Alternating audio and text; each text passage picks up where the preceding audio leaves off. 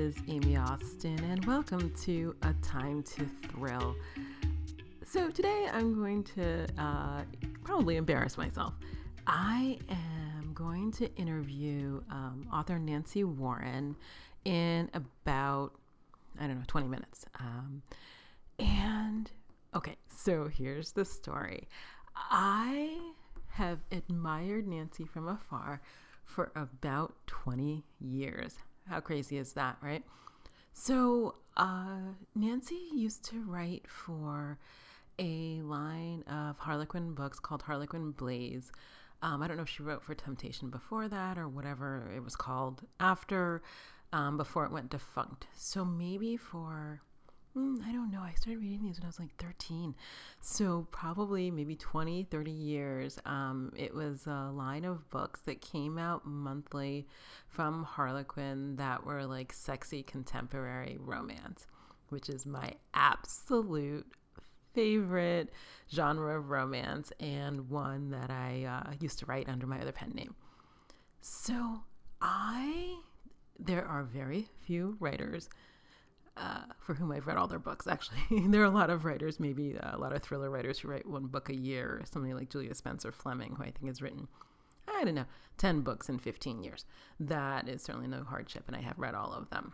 But romance writers are fairly prolific, and I don't have the time to read all of the books of some of my favorite authors. They write faster than I can read because I read genres outside of romance. And I have a child and not as much time as I would like to read. So back to Nancy. So okay, now I sound like a stalker. I probably read 90% of the books in the Harlequin Blaze line. I don't read ones that usually feature cops or military heroes or enemies to lovers romance, which I can't tolerate. But outside of those, I probably have read them all. And there were a number of writers for many years who wrote for that line. They came in, they came out. Some went on to write women's fiction or single title romance. Others went on to write other genres. But Nancy's books, I've read them all. So before this interview, I went to the library online, pandemic, and checked out all the books. And there were none that I hadn't read. And I read 2 or 3 again. And I was like, I remember these. But early on in my writing career, maybe, 13, 14, 15 years ago, there was nothing I wanted more than to write for this line. And I submitted, I'm sure, 2 or 3 books to them, and they were all soundly rejected, and then later on went to be accepted by another publisher. So life was fine. But I cannot say what it was about these books that hooked me in. But I never read romances from any other line in Harlequin. I tried them all. None of them really worked for me. And I did read single title romance, but as with anything, you never know what you're going to get with the cover. But what Blaze did for me was sort of like McDonald's. You knew exactly what you were going to get 85% of the time. Some books were so stellar, and some were, so-so. But it was a certain guaranteed dopamine hit. And, okay. So that said, I may know all of the writers, not know personally, I have a comprehensive list in my head of all the Harlequin Blaze writers. And they used to actually have a website called, I think, blazeauthors.com or something. It's long gone. Believe me, I checked. Of the authors and their books. And so that said, I was at some conference somewhere. I don't know. I think it's San Francisco. There's a lot of things in San Francisco. Maybe I don't know, time is passing, 7 or 8 years ago. And I was with my friends, and they're like, we're going to eat breakfast, lunch, dinner, have a drink, who knows? And they're like, where are you going? I'm like, I see Nancy Warren over at that other table, and I love Blaze Authors. I think she's a spectacular writer, and I'm going to go meet her. And I did, and it was the most delightful brunch. I don't know, I think I had a salad. It wasn't that good. I remember where I was sitting. I remember where she was sitting. I remember who else was at the table. And it was one of those delightful meals I ever had because I was like, look, she's a real person. And they always say never meet your heroes because they disappoint you. This was not the case. I was not disappointed. So, and I saw pre-pandemic Nancy from time to time at various writers' things around the world. And I absolutely adore her. I think she's the best. And her becoming a friend of mine is like one of the highlights of my life. I mean, can you imagine like you meet someone and they're like this great artist and then you become friends with them? I don't even know what to say. There's such delight and joy in this relationship. I adore her. And in a few minutes, you will get to meet Nancy Warren. I can't wait for this.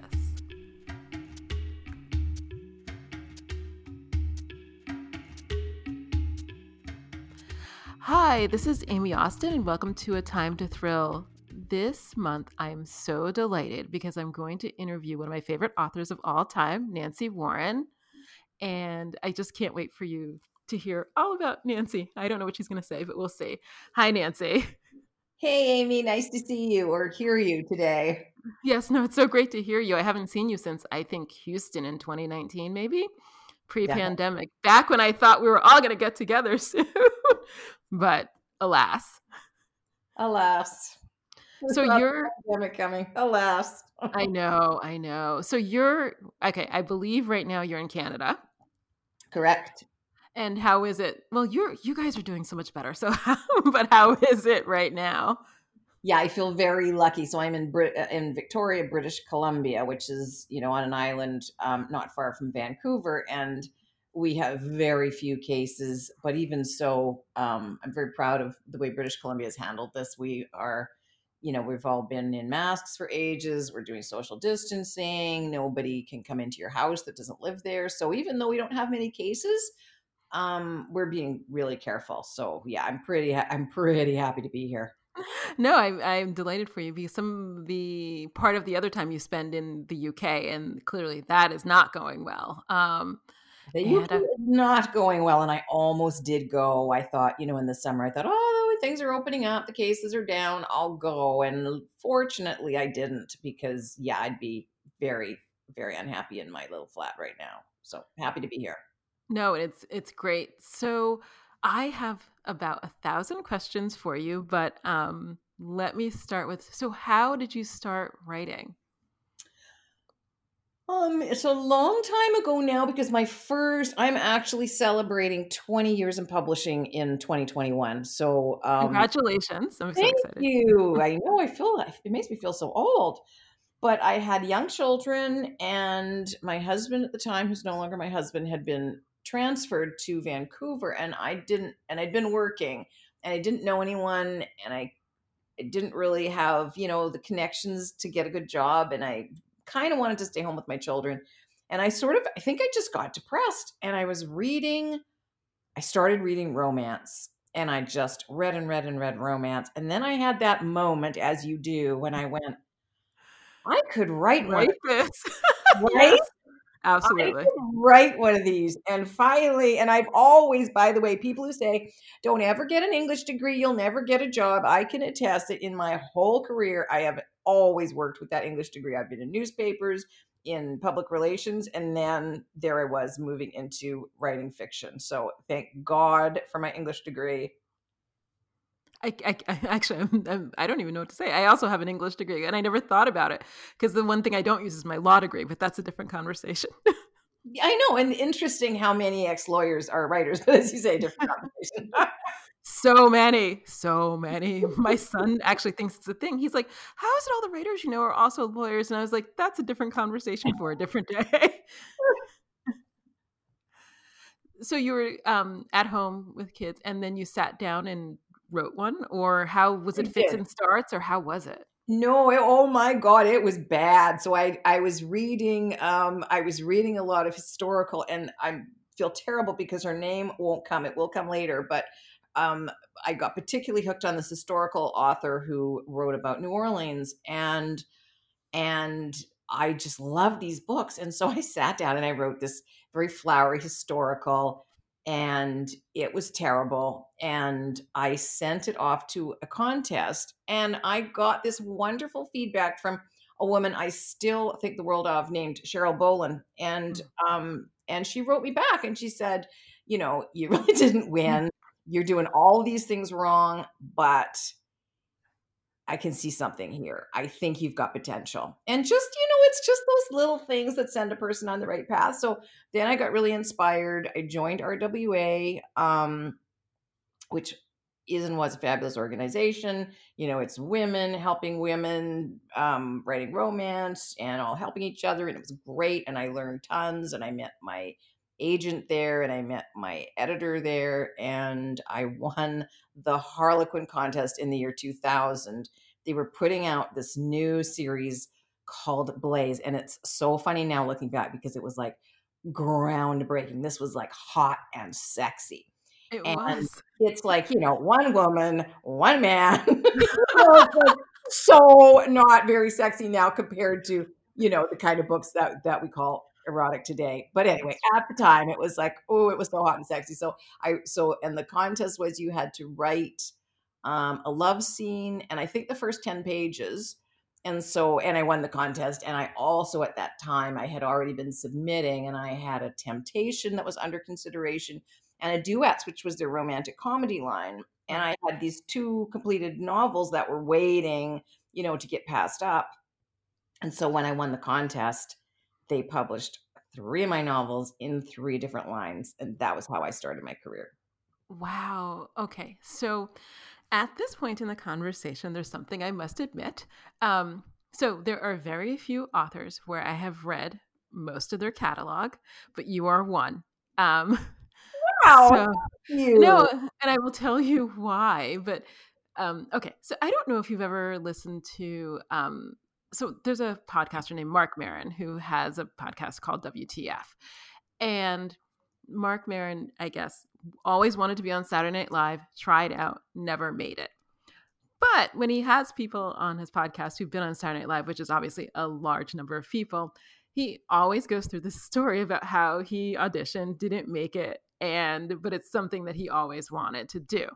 So I will now admit, so I grew up reading romance. I started when I was much, much younger than most people, maybe 7 or 8, because one of my grandmothers who wore gloves, and I never saw her in pants, and her hair was always in a bun or a chignon. She wore a chignon, and she No. wore stockings, but behind the Life magazines were Harlequin romances. And I started, the first book I read is actually called The Taming of Tamsin. You can see where that goes. I Yep. read it when I was like 7, 8, 9. I don't remember. And I read all of the romances in her house, and there was just something about them that pulled me in. So I read them for years and years. I read a lot of other things, but I read them for years. But they're in romance. You know how people start to narrow their interest. So my interest got very narrow, and the only line I ever read was Harlequin Temptation. Yep. And then when Blaze came out, I read it. So I've read probably 90% of them, between the beginning and the end, and I've read all of yours before I met you. I'm so honored. I did not know that.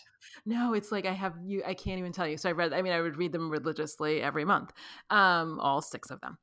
So unless there was a military hero, which I don't like, that's just me. Right. So I read all of them. So I read all of those that you've written. And last week I not went to the library because I can't go to the library. I went online and I downloaded some of them because I was like, did I read them all? And then I read 3, and the answer is yes, I read them all. But I used to, so I always wanted to write for Blaze. That never happened. I submitted my books, they were rejected, and then they were picked up by a different publisher, which is, another line that is actually all gone because they come and go like that in romance. They do. They do. But it's something, so I used to not so much stalk, watch, keep an eye for Blaze authors and Brenda Chin and like Bridget Todd Davis. Whenever they were at a conference, I would like keep my eye out just in case. But I have so many questions because when I was reading some of the books last week, what I noticed is that, and this may be a reason I liked your books, because I love buying and selling houses. I don't know why, and renovations. And you've written a lot about renovations, and I really want to know why.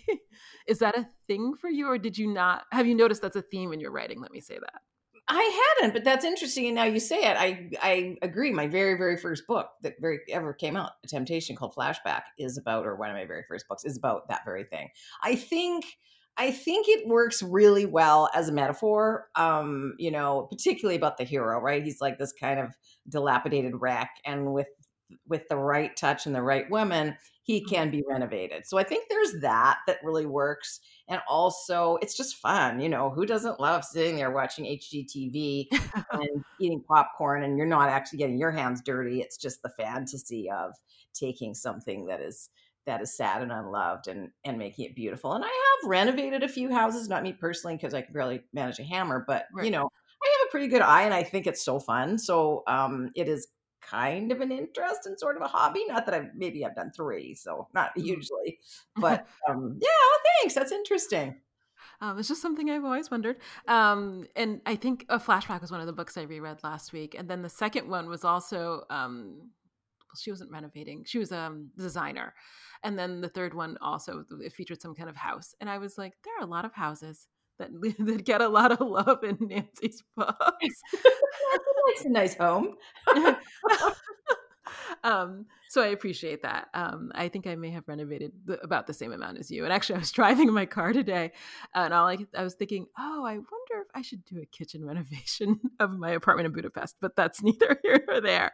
Oh, I'm Um, thinking about the same in Bath. Isn't that funny? Like the kitchen is fine, mm. but oh, I have a vision. Yeah. So do I. So the kitchen is new, not new. It's not new now. It was new when I bought the apartment, which is at this point 8 or 9 years ago.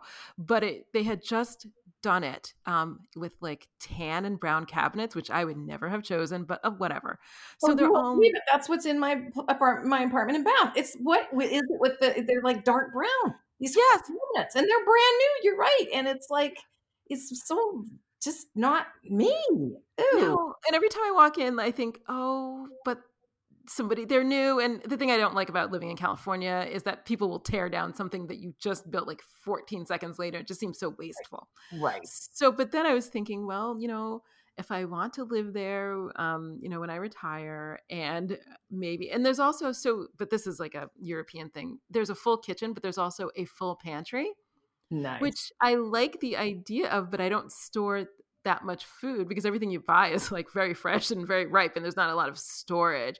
And I thought, but if I knocked down the wall, I'd have one very large, bright, it's an Eastern exposure, delightful kitchen. And but I'm weighing that. I was weighing it when I was driving, and I was like, I don't know. I can't, I'm always on the fence about that. I think you Um, should totally do it. If you're not using the pantry, why would you waste it? And space is so at a premium in Europe. I'm it assuming is. suffers that too. I would totally do that. No, I walk in, the thing it's in, there is an Instapot, flour, Oh, my Instant and Pot. and a ladder. That's exactly what's in there right now. Repurpose that space. And it has a window, and you never see, because there's a door, and you never see the light from the window because the door's closed in the pantry. But it's on my list of things because I thought that would be delightful. They redid the bathrooms too, and also like tan and brown, which I don't like, but that I can live with because I don't spend as much time in the bathroom as I do in the kitchen. Oh, But the anyway, kitchen's part of your but home. Yeah. that I was driving, and I thought that may be my last renovation project. And if I do it when I'm not there, that would be even better because living through renovations I've not found to be the biggest joy of my life. It's not a happy thing. So anyway, back to writing. So how many Blaze books did you write? I'm sorry, I'm going to focus on this because it's my delight and joy. Oh, that's so funny. Actually, to be honest with you, I don't remember. I'm gonna say 15, but that's a Mhm. guess. I think it may be more than that because when I was reading one of them, oh, and I probably have them here on my phone, but they have the list in the front, and there was a very long list of all of them. Yeah, actually, you're right. It probably is more because I think I ended up doing about maybe did I do as many as this? Isn't that awful? Because I haven't really written for Harlequin in probably 10 years. It might be 50 altogether. So that would be Temptation, Blaze. I did some of the duets until that line died, and I did one super romance, and I did a few special projects, and I did a couple of projects for HQN. Right. So. something somewhere in there. Yeah. They So were then fun though. They were good books, and there was a lot of really good writers that were doing them too. I Um, do not disagree at all. yeah, I quite enjoyed them. I mean, I quite enjoyed them. I read them from when I was probably 13 until, I don't know, 2010. When did it end? I feel like it was 2009, 10, something like that, maybe somewhere later. around there. Yeah. Yeah, it's when I had my son, and then that also left, and I was like, "Well, I have something to fill my time now." So I don't have I lost a lot of reading time. So did you write romance after the you stopped writing for Harlequin? I did, yes. I did a series called Take a Chance, which is, I think there's 7 novels, and they're sort of, they're kind of like Temptations, not very, there is sex in them, but they're not about, the sexy premise. But I just Mhm. like the idea. They're this kind of wacky family of misfits. They're all adopted, or some of them are not adopted, but the parents refuse to say which is which. So they're just kind of this big, noisy, crazy family in the Pacific Northwest, and obviously they all get their story. Right. Um, so that is still an ongoing series because I haven't finished it yet. But that's the first thing I did, and then did I go into cozy mystery? I think then I started writing mystery, and I have pretty much been writing mystery ever since. Although I still love romance, and I still intend to go back certainly and finish that series. But right now, I just write almost exclusively mystery. So I do have to ask because I did also make a pivot. So I wrote, I think I haven't published a romance in 3, 4 years. I'm not even sure. It feels time passes. And I've been mainly writing legal thrillers. And I don't actually, I'm halfway through a romance now that I pulled up off the hard drive. And I think I'm going to write, it's like my last hurrah. I'm going to write one more or finish this one. But I don't know if I'm going to continue writing romance. And it's not that I don't love them. I don't know. Actually, I don't know why. That's probably way too deep. But what made you pivot to cozies? I got divorced. Oh, that maybe that's why I'm also not writing romance. I Yeah, think I forgot I didn't that want reason. to say, but honestly, when I got to like the thing about romance, as you know, at the core of every romance novel is that I think as readers, we read it for that sense of longing. Mhm. These people are so right for each other, and they're so much stronger apart than they are on their own. And when you get the happy ending, you have that wonderful sense of completion. But what I found was when I got divorced, I didn't believe that core story anymore. And if you don't believe the core story, how can you write it? Now, Yeah, having said that, that I got divorced 10 years ago, right. and I'm coming around now, and I'm more I feel like I can go back to romance now. I feel like I've, had my therapy. I've worked through my Yeah. demons around, love and marriage and commitment, but absolutely, you know, we all have our core stories, and you can't, as someone once said about writing romance, those people that are like, oh, I could write one in a weekend and make a bunch of money. She said, Right. it's very difficult to hold your nose with one hand and write with the other. And I That's think that's true of anything, right? If you don't believe it, how are you going to make your reader believe it? So that was for me the reason. And I think that, it was a chance to kill people while not having to go to jail. One person in particular that I really wanted to kill at that time. No, I think I get that, and that may be the truth of it. Actually, I did send a newsletter. So as I was telling you, I'm no longer writing under the name Sylvie Fox, and I did send out a newsletter to all of my readers maybe last weekend, saying that because I was like, I'm not going to string you along anymore. I don't think there's going to be any more romance, and it was actually a little bit sad because I got so many responses where they're like, I'm gonna miss your books, and I hope you heal and do better, but I couldn't. I haven't been able to write one. I just haven't been able to write one. I keep starting and stopping, and I think I have 3 halves on the hard drive. Whereas with legal thrillers, I'm having no problem killing people, maiming them, and doing all sorts of horrible things to them. And Um, that's really good, and it's part of your therapy, but honestly, like, I would just put them back on your hard drive and right. just close it down. There will come a time, if you're like me, which I think you are, there will come a time when that emerges again, and then you'll finish those books. But yeah, don't write romance right now. This is not your time. No, I see that, and sometimes I look, how can I say this, longingly at some covers because I had a 12-book series planned, and I think, I love the idea of this, but I don't have the whatever the wherewithal, whatever that is, it's not in me right now to, write these people's stories as much as I adore the idea of them. But so back to cozy. So how many of those have you written? And okay, I have a lot of questions about cozies because to me they seem very hard to write. Thank you. They are surprisingly hard to write. I think, again, I'm terrible at math. I want to say there's about 30. I started um, with Tony. Her name is Tony Diamond, and I don't know if you were at the RWA conference. It's one of the last ones I went to. It was in Dallas, and we got double booked with Mary Kay. And so the Seriously?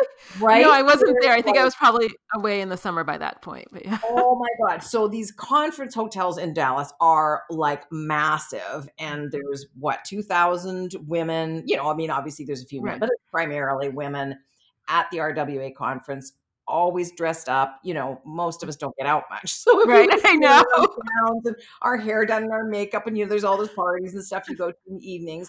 And then double booked with us was approximately the same number of Mary Kay sales ladies who all dressed up, wore their big makeup, and we kept mixing each other up.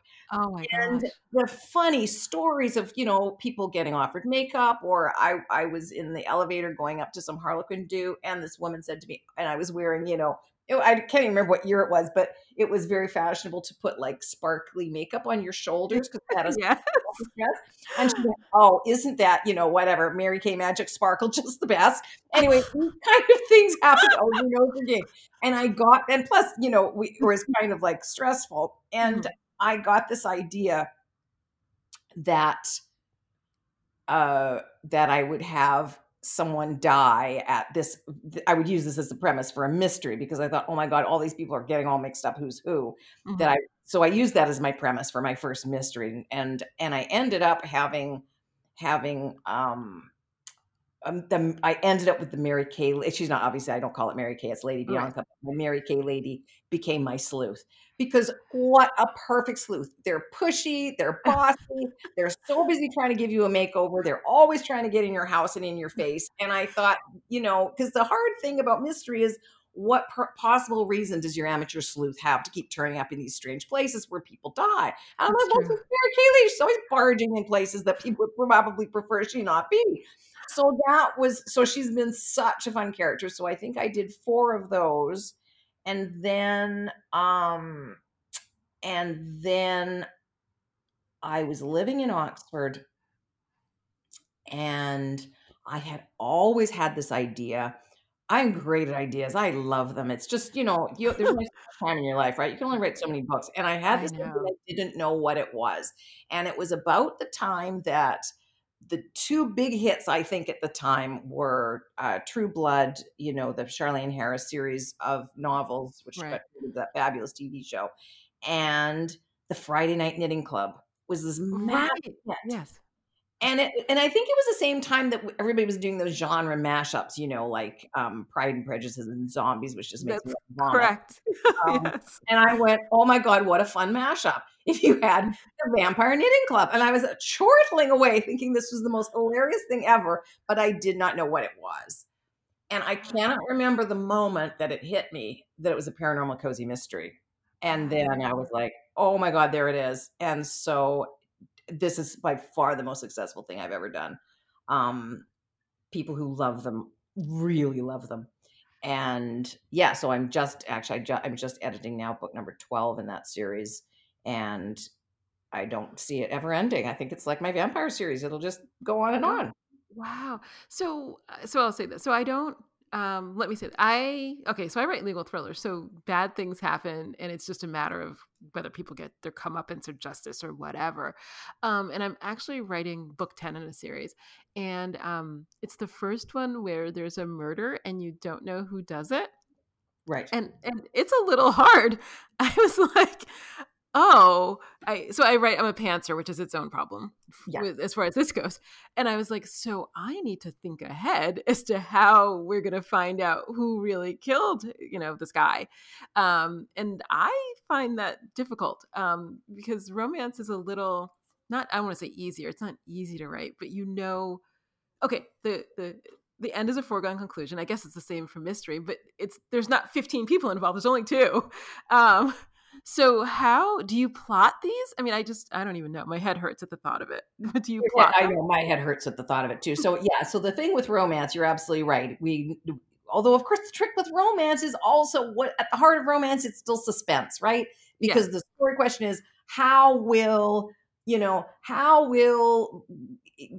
damaged hero and angry heroine ever solve these what seem to be insurmountable problems to their Yes. relationship. That's Yeah. why we keep reading for the happy ending because we already knew when we started it was going to be a happy ending, and Right.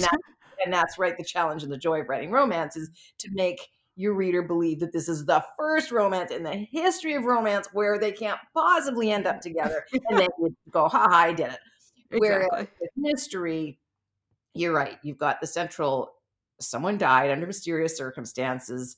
Now I need, some number of plausible suspects, all who could have done it. I need a sleuth that's not too stupid to live, that is actually sensibly going through and eliminating the things or following trails. I need to set up trails of breadcrumbs. Oh my gosh, it's a huge amount of work, and at the end that puzzle has to fit nice and neatly, and you have to be able to, at the end, the reader ought to be able to look back and go, oh damn, I Oh, didn't see that yes. coming. Oh, but when I go back I can see I could have figured it out. If The I had clue. just, yes. Yeah, and that's the perfect mystery, and I don't know if anyone's ever actually written one.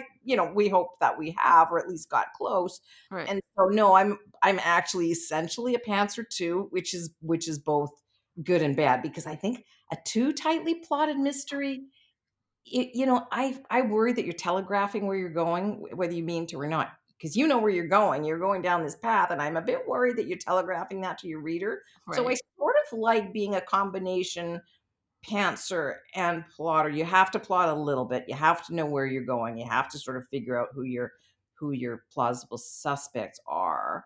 But I often actually don't know which one did it till close to the end. And Agatha Christie apparently famously used to do that too. So sometimes I'm so sure, it's the plumber. Mhm. And then I get to maybe 3 chapters from the end, and I'm like, oh my God, it's not the plumber, it was the gardener. And it works. Somehow it works. It was all there. I just didn't see it. Wow. Okay. You That's probably that's don't want to take lessons from me on how to write a cozy. That sounded completely insane, but anyway, it works for me.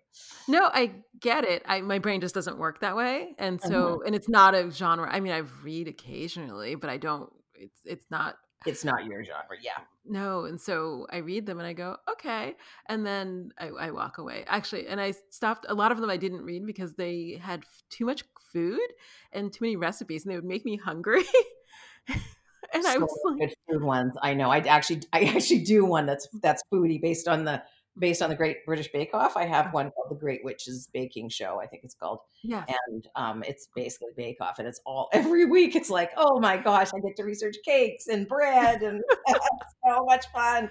I'm gaining so much weight between the pandemic and that series. yeah. So that's anything that sort of reminds me of food. Although yesterday I think I baked a banana bread, so I can't speak on that. But anything that sort of I'm like, oh, and then I wander off, and next thing I know, I'm like baking, I and know. it's not good for anybody's waistline at my age. So I do stay away from those. Although so I have most of the ones I've read generally involve like knitting or some kind of handcrafts, which because they're always sitting around a table, also solving a mystery and coming up with a lovely sweater, um, Isn't that nice at the end? You have a beautiful sweater and a solved mystery. and I a know. solved And mystery. I also can't knit, by the way. I'm a terrible knitter, which I gave that to my heroine as well. So she and I really struggle with our knitting, and I've got this lovely readers group, and there are most fabulous knitters in there, and they're always like, we do kind of show and tell, and oh my gosh, the things these women are doing are beautiful. And then I'll like post a question like, so when you're trying to do, whatever, some stitch that I had to research because I don't know how to do it, and then they're so lovely and they explain to me how it's done. Oh, that is so funny. So I do knit. It's I guess a hobby. I don't know. It's something I do because I can't sit still. So if I'm going to try to sit still at night with other people, I have to knit because it's hard for me to sit still. So I have to keep busy. And so I started knitting maybe like, I don't know, probably 25 years ago. And I'm only so at it. But so I used to email my readers like what I was knitting, and at some point I got a lot of emails, and they were like, "You should have a knitter in your book." And I thought, I don't know if that's a thing that's how can I say this, interactive enough for me to put in a book, because I once read a book where the heroine did Sudoku, and that turned out to be the most boring hobby I've ever read about in my life, because I thought, well, she's sitting there adding up numbers. That is a Um, little dumb. That is a little dumb. But knitting, I think it's actually a great idea, especially like I know a lot of lawyers knit, and they maybe used to knit in law school and stuff, right? I don't know if you, Yeah, but I did. I did. I yeah, don't know why.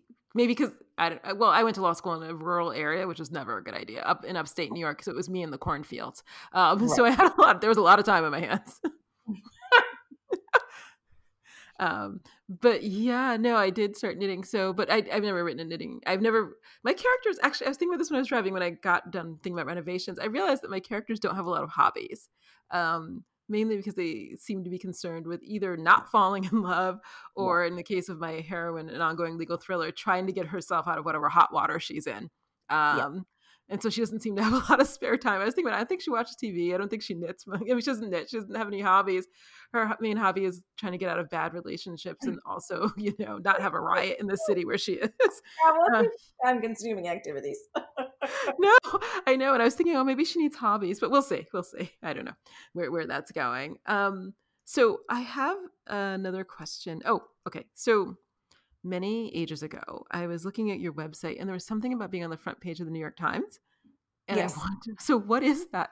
What is that about? Oh my gosh, it was so crazy. So as I was telling you earlier, like I'm a really good idea person. I come up with these really fun ideas, and I came up with the title. Did I come up with the title first? No, I don't think so. I came up with this idea, and I wanted to do, and again, it was for a Blaze. I think it was for a Blaze. No, maybe it was after Blaze. Anyway, I had this idea, and I thought, when you're creating your romance hero and heroine, you always want to make them like quite opposite. Um, Yes. and I had her first, and she was an actuary. So she was entirely about risk and risk assessment. And I thought, okay, what is the polar opposite guy that would be the most hard for her to deal with? Please tell me he's not an extreme sports guy, but I don't even remember. But yes, go ahead. Well, and I was thinking, yeah, extreme sports. He's a fire jumper. I came up with all these ideas, and at the end, I went, "Oh my god, he's a race car driver." Oh God. So I made him a NASCAR driver, and I called the book "Speed Dating," which to this day I think is one of my best titles ever. and so and so I wrote the book, and I'm trying to remember what happened, but anyway, Harlequin ended up. Um, I said, look, I said to my editor, who was Birgit Davis Todd, I said, Mhm. look, I've written this thing. I don't really know where it fits. And she's like, oh my gosh, Nancy, we just had a marketing meeting, and they're starting a brand new series around NASCAR. So she sent the book to, I can't even remember who the editor was now that was doing it. Mhm. And so they bought that book to launch the series, and it was, oh my god, it was the most fun thing I've ever done. And it was a partnership between Harley Quinn and NASCAR. Like, that's like me and like, what's the strangest hero you could put together with this heroine? You wouldn't Right. actually put Harlequin together with NASCAR, except that apparently one of their biggest growth areas is women. All And right. so my book launched the series. We went to Daytona for the launch. Carl Edwards, who was a big time race car driver at the time, was in my book. I got to interview him, and he's actually a character in Speed Dating. It was so much fun. Wow. Anyway, Okay. that's why. So the New York Times came, and they did this big article, and they put it on the front page. Oh my gosh. Presumably you have saved that. Oh, I have a few copies. Yeah, just a, above just the a fold couple. too. By the way, yeah, it was really cool. That is pretty cool. I I have no match. That is really cool. I remember that line vaguely, and I always wondered about that. Not wondered. I mean, I got the marketing angle. I just was always like, this is an interesting partnership. um, and I don't think if I thought more about it after that. That is so interesting. Did you only write one of those? No, I wrote 2, I think, and there was a stave, there I wanna say it was, like, maybe 12 books in the series that were all different authors, Hmm. and, yeah, it was super fun. As you say, I'm not sure how terribly successful it was, but really built the NASCAR, female audience, if it really brought a lot of race car fans over to Harlequin, I just don't know, but anyway, it was No. really fun as a writer to do it. No, I mean, I don't say it's an unholy union. It's just an unusual union. I mean, I could see the idea of it, but then I'm like, okay, but I don't. Stock car racing is not a thing I think I've never seen. So I mean, I know what it is, but I To be don't. honest with you, I never had either, and I wrote this book, purely because I wanted this guy to be the hero. I didn't know Right. much about it. I did some research, and then, of course, I got to know a lot because I probably went to 4 races, and, we did, like, um, Carl Edwards and I, like, launched the series at Daytona. It was, like, the most fun thing ever. So, yeah, I think I did yeah, I think I went to maybe 4 or 6 races, I can't remember. Anyway, it was really fun, but I'm not like, I haven't kept up my fandom or anything. It wasn't really for me, but it was fun to do. No, I mean, the life is full of life. I'm sorry, writing life seems to be full of random fun opportunities. Sometimes I find myself places, and I think I would otherwise never be here, but let me roll with it because why not? Isn't um, that the truth? And all these things that happen that normally you would be just horrified, you, like, stop for a moment, you think, "There's a book in this." I know. I think I have so many, well, most writers I know have way more ideas than time. And the challenge I find is to not go down every rabbit hole that I see. That is interesting. But so many ideas. So And many they're ideas. so interesting, aren't they? And you, like, think, "Oh, I'll just poke my little head down this hole," and then all of a sudden you're halfway down a tunnel and you're going, "Damn, this was not a good idea." Meanwhile, you've wasted a lot of time. I know I do the same thing. No, I have a new rule. So I took a Becca Syme class last year or the year before. And that really helped focus. But I have a new rule where I only have one rabbit hole a day. Um, and I have a 10-year-old who's now home doing, Zoom school. So he's a big accountability partner because he wanders by and he's like, "What are you looking at?" This week was actually climate. So I'm writing a book where this is a legal thriller where the heroine at the beginning of the book, she's later not there, but she's in Louisiana. And I haven't been to Louisiana in 30 years and don't quite recall the climate. I was really young. And so then I started looking up climates and I was like, how are climates classified? And it turns out there's a thing called the Köppen Geiger climate classification system. And I was like, oh, so about 45 minutes later, I look up Oh, dear. and my son walks by and he goes, "What are all those colors?" I'm like, "This is the climate classification system." And he was like, "What was the first question?" And I was like, whether or not it was warm in Louisiana in Thanksgiving during Thanksgiving, whether it was likely to be raining or not. And he was like, "That's a very small question for a that's a big answer for a small question." But I do have rabbit holes. The other one, actually, I went on one that was actually one of the worst ones I ever did. So I was looking up one thing about World War II. I couldn't even tell you what the one thing I had to look up was. And next thing I know, I was down a rabbit hole about the Lebensborn children, which is a whole system where the Nazis stole children from Eastern Europe and I don't even want to call them, they kidnapped them and repatriated them as German and often did not tell the children. So they were young Right. enough because they changed their language. And the only good thing about that is I eventually wrote a book about it, but 99% of the rabbit holes, nothing. I Just know, but you sort of also never know when it's gonna be the right rabbit hole, and as you say, at the time, you think, "Well, this was a waste of my time," and then later on, it'll be like, "Oh, wait a minute, mhm. that's where that fits in." Yes. I don't know, I like to think nothing's ever wasted. That is my new feeling about it. because a friend of mine texted me the other day. So all of my friends, well, a lot of my friends have birthdays at the beginning of the year. I do not. And I was texting one of them about somebody else's birthday. And she was like, we have more years lived than years left. And I was like, oh. And but then I There's thought, a cheery thought. I have cheery friends, and I thought, okay, well, she snowed in Colorado. I don't think she was she was not thrilled, right? She was like, I'm already over the snow, and it's still January. Um, but we were just talking about that, and I thought, oh, does that mean I should have less rabbit holes? But I thought, well, the climate maybe was not the best, but all I could think of is, well, if this is the way that I get to delight myself, then I'm just going to do it. Like, it harms no one, and Google is there. And you're smarter. Now look at all the things you know that you didn't know before. No, I have a vast knowledge of a lot of things, just a lot of random facts, that if I were on Jeopardy, maybe, but just a lot of random facts about just the most random of things. And by the way, oh, it turns out that Louisiana is subtropical, which I didn't know, but I now Okay, do. so it could well be sunny and warm at Thanksgiving then. Yes, I just needed to No, figure out the weather because she was driving, and I just wanted to I wanted to set the scene, and I needed to know what the I weather know. was going to be. I know. And Um, I do the same thing with like it's weird, isn't it? It's like plants for me. It's like, okay, what's flowering? I don't want to, when you're like, oh, and there she walks in the garden and the lilac was blooming. And you're like, okay, does lilac actually bloom in mhm. March or is that too early? So I do that all Exactly. the time. And the next thing I'm like, oh, look at these pretty lilies and where they grow and what the genus is. And that's it. Exactly. It's its own thing. It is just its own thing. So I guess I have to ask you because people ask me this all the time. Somebody asked me this the other day, and she was like, when do you think you would stop writing? And I thought to myself, I don't have a plan to stop writing. Um, but what is your long-term writing? How do you see the future of your writing career, I guess?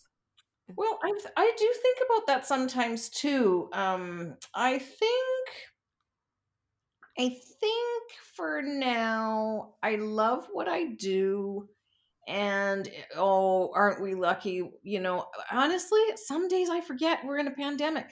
My life has changed so little. I sit at my desk in front of my computer, I make up worlds, I live with people that are not real. Right. And then until I need groceries, I sort of forget. So it's a very peculiar thing. Like you, I know we're so similar. I love to travel. That's what I miss the most. Oh, I can't And even. Yes. when the world opens up again and we can travel, I think I'm going to start easing up a bit. I've worked really hard for the last few years and I'm tired and I would like to sort of ease up a bit. I Mhm. don't think ever I can't imagine ever not writing. I think that, I will die and then we'll pry my, cold hands off the keyboard. But as you know, indie publishing, we're not just writing anymore. It's this running, I feel some days like I don't know, running Random House and there's only me and I'm good at writing and I'm not good at everything else and it's hard. So, I don't know. I sort of fantasize that one day someone will come along and say, we'd really love to buy your backlist, and here's a big whack load of money. And I Mhm. will say thank you very much and shake their hands and be done, and then just write things for fun. But Right. until that happens, um, I don't know. I don't know the answer. Do you have an answer? No, although I too have thought about easing up, mainly because so my son is 10. I'm sorry, he'll be 11 in, I don't know, 10 days or something like that. And I can see that puberty is right around the corner. Yeah. And at that point, he may be far less interested in hanging out with me. Um, so if we can travel again, and I had promised him the pyramids, and then we didn't go. I mean, I bought the tickets in March, and we didn't go. And then during the summer, so a lot of my friends and I did this. I was like, I'm so sorry, I can't take you, but I'll take you as soon as we can go. Um, and I was like, well, where else would you like to go? And I promise I'll do that too. And then he wants to go see Machu Picchu. And so I've made all these promises, and I do fulfill my promises. So as soon as we can travel again, I think I'm going to spend a little bit more time traveling, at least in the next couple of years, before he loses interest in hanging out with his mother. Um, but I don't see discontinuing writing. I just don't know. But there's so many other things, and this may be pandemic related. There's so many other things I want to do. And even yesterday, so I was, there's an author named, it doesn't matter, Evelyn Adams, and we were watching. some movie yesterday, like doing a watch party. And this movie starts and they're like in London and then they're in Paris and then they were somewhere else. And I was like, oh, I miss traveling. I forgot. Like, I just, I was like, oh, I've been to all these places, but not in the last 2 years or year and a half, I guess. So I do want to travel more, but that may peter out quickly. I don't know, but I just want to not put off travel because I was mainly, I don't know, it wasn't limited, but I was traveling 2 or 3 times a year. But I was still sitting in my apartment. I would leave this apartment and then go fly to the other apartment, and I would still spend 6 hours a day in my apartment by myself writing, just at a different keyboard with a different window.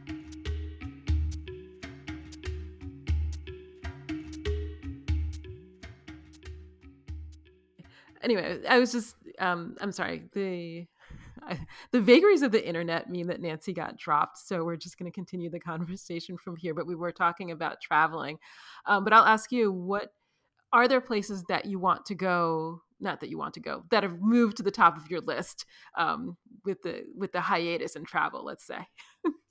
Yes. Well, weirdly, I did a vision board this year, and like you, the picture on my vision board is the pyramids. I have never been to Egypt. It's so high on my list right now. So I've got that there, and my hiking group is doing a trip to the Dolomites in Oh, Italy, and yeah. I really want to go on it. So I actually, on my vision board, I have a picture of the pyramids, and I have a picture of a bunch of hikers in the Dolomites, and I'll just, all we can do is hope, right? At some point we'll all get vaccinated and the world will go back to some form of normal. And Yes.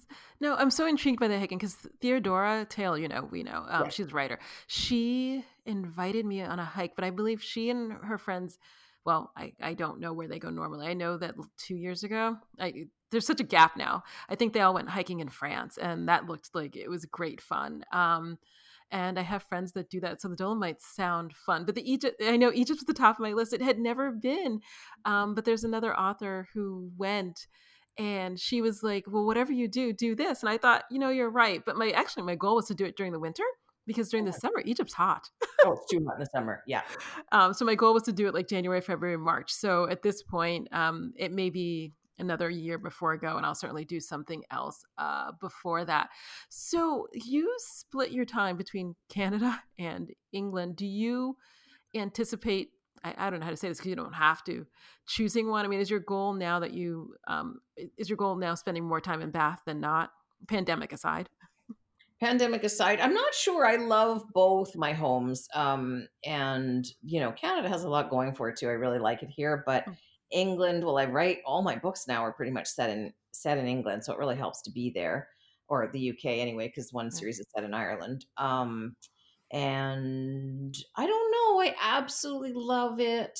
I love Bath. It's the most gorgeous city, and I've got lots of friends there. But I don't know if this is happening to you. Like, I do feel a little bit that like I'm being split into. Hmm. I've got all you guys in California that I love, and I love California. And I don't know. I think until somebody makes me choose, I probably won't. And I'm a dual citizen, so I'm a Right. British and Canadian citizen, so that really helps. Yeah, no, you're now that you say it. So what I was able to do, and actually this is actually the thing I'm lamenting most, but this is a pandemic thing. I was able to sort of maintain it by traveling enough to see everyone.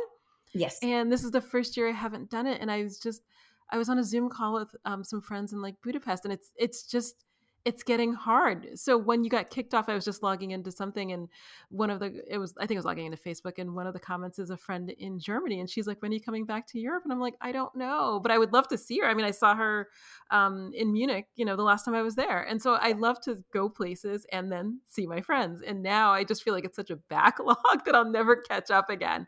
Um, so it is what it is.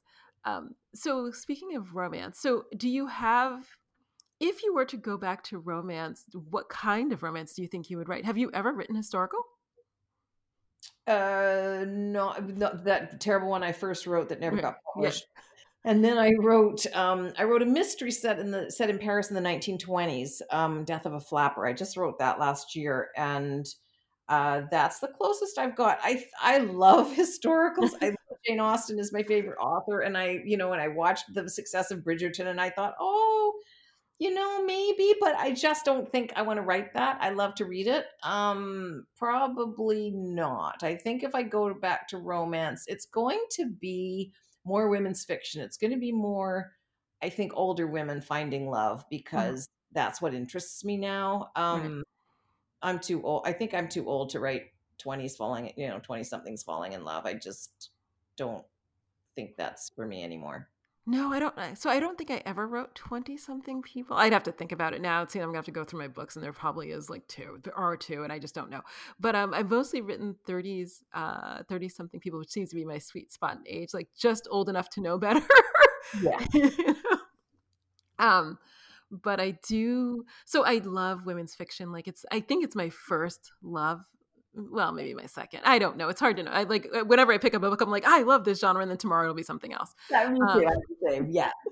it's like I love this, but I do have a place in my heart for women's fiction. I've written two, and I just love them. I like the longer form, and I like the more complex story where they're like dealing with family or whatever that is, plus romance or whatever, depending on which way it's weighted. But those are actually, I think, my favorite books because they combine all the things I want in one book. I think Um, so. And when you think about our lives, and the groups that you and I are both in, and it's not just that we're authors, oftentimes it's we're a group of women all supporting each other. And I think where would any of us be without our female friendships? And that's the other thing I love about women's fiction. It really celebrates that bond we have. And when there's no one else to turn to, your girls are always there.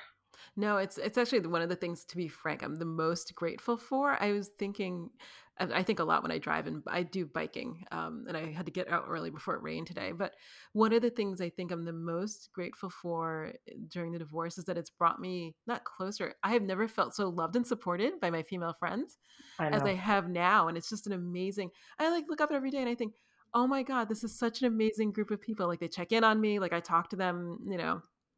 And it's so lovely to have a group of people that I can bounce any number of ideas off of. I mean, this week I think we talked about mattresses, refrigerators, and some third appliance, because that too. But I mean, it's so nice to be able to talk about any number of things: politics, religion, dating, Yeah. and appliances um, Yeah. with people. And I cherish it more than I cherish anything, but I do love writing about that because it's one of the things that's defined my life in such a positive way.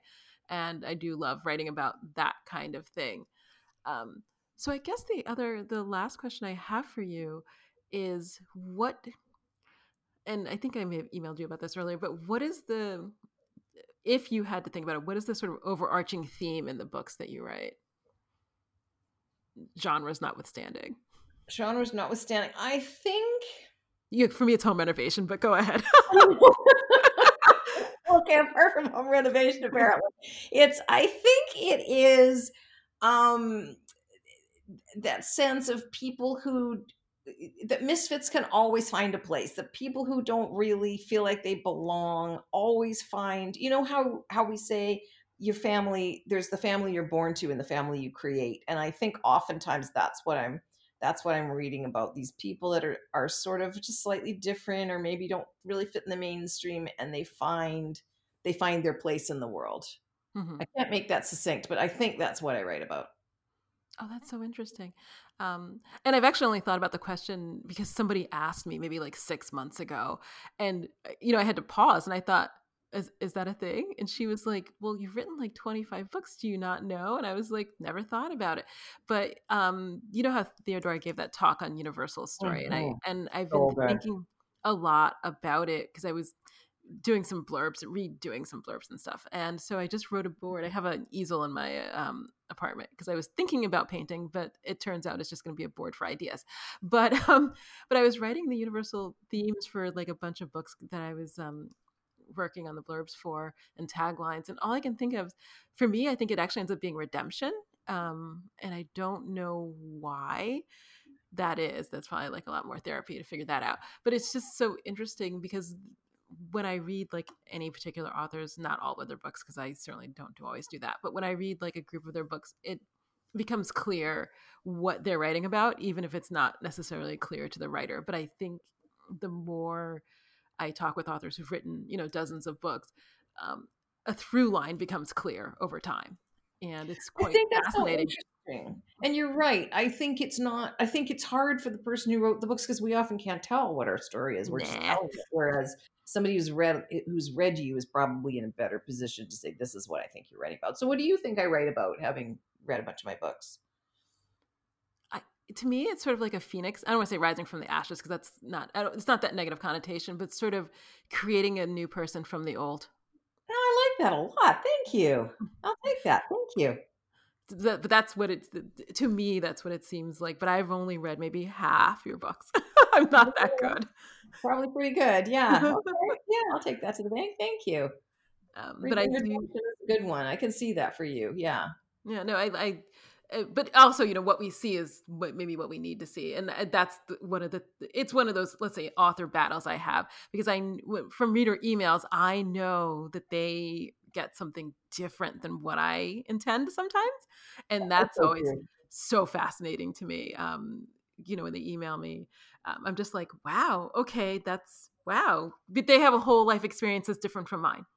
And you know what I always say is, once the book leaves my hand, it's not my book anymore. Like, when we read, it's an interactive experience. So Yes. there's the book the author wrote, and there's the book you read, and they're not the same, No, and that's right? it's Because yeah, you bring all your stuff to it. And so I feel like whenever you read a book, now it's your book. It's not my book anymore. yes, and no, but I find the interesting because somebody sent me an email this week comparing my book to some author, and I had to go look it up, and I was like, okay, I don't see it, but maybe you're right. Like maybe you're right. Yeah. Okay, okay, and I think I took the quote. I think, and because they left a review on Amazon, and I was like, I'll just use this as a quote. She writes like quote unquote. If that's a truth for you, it may be a truth for others. I don't know. I think that's a really smart idea. Yeah. But it's just fascinating to me, reader emails. I don't know. I could spend a whole hour discussing reader emails. I'm always utterly fascinated by their interpretation of what I write. I know. And they're so generous, aren't they? It's so nice when you get those, well, thank you. You're getting me through this pandemic, kind of Yeah. emails. I'm like, oh, what we do does matter. We do No, important work here. they quite warm my heart because I don't. Yes, I love them. So I get I get a lot. I don't know why I get so many. I have this conversation with a different friend often. She was like, "My readers don't email me." I was like, "But you sell more books, so it doesn't matter as much."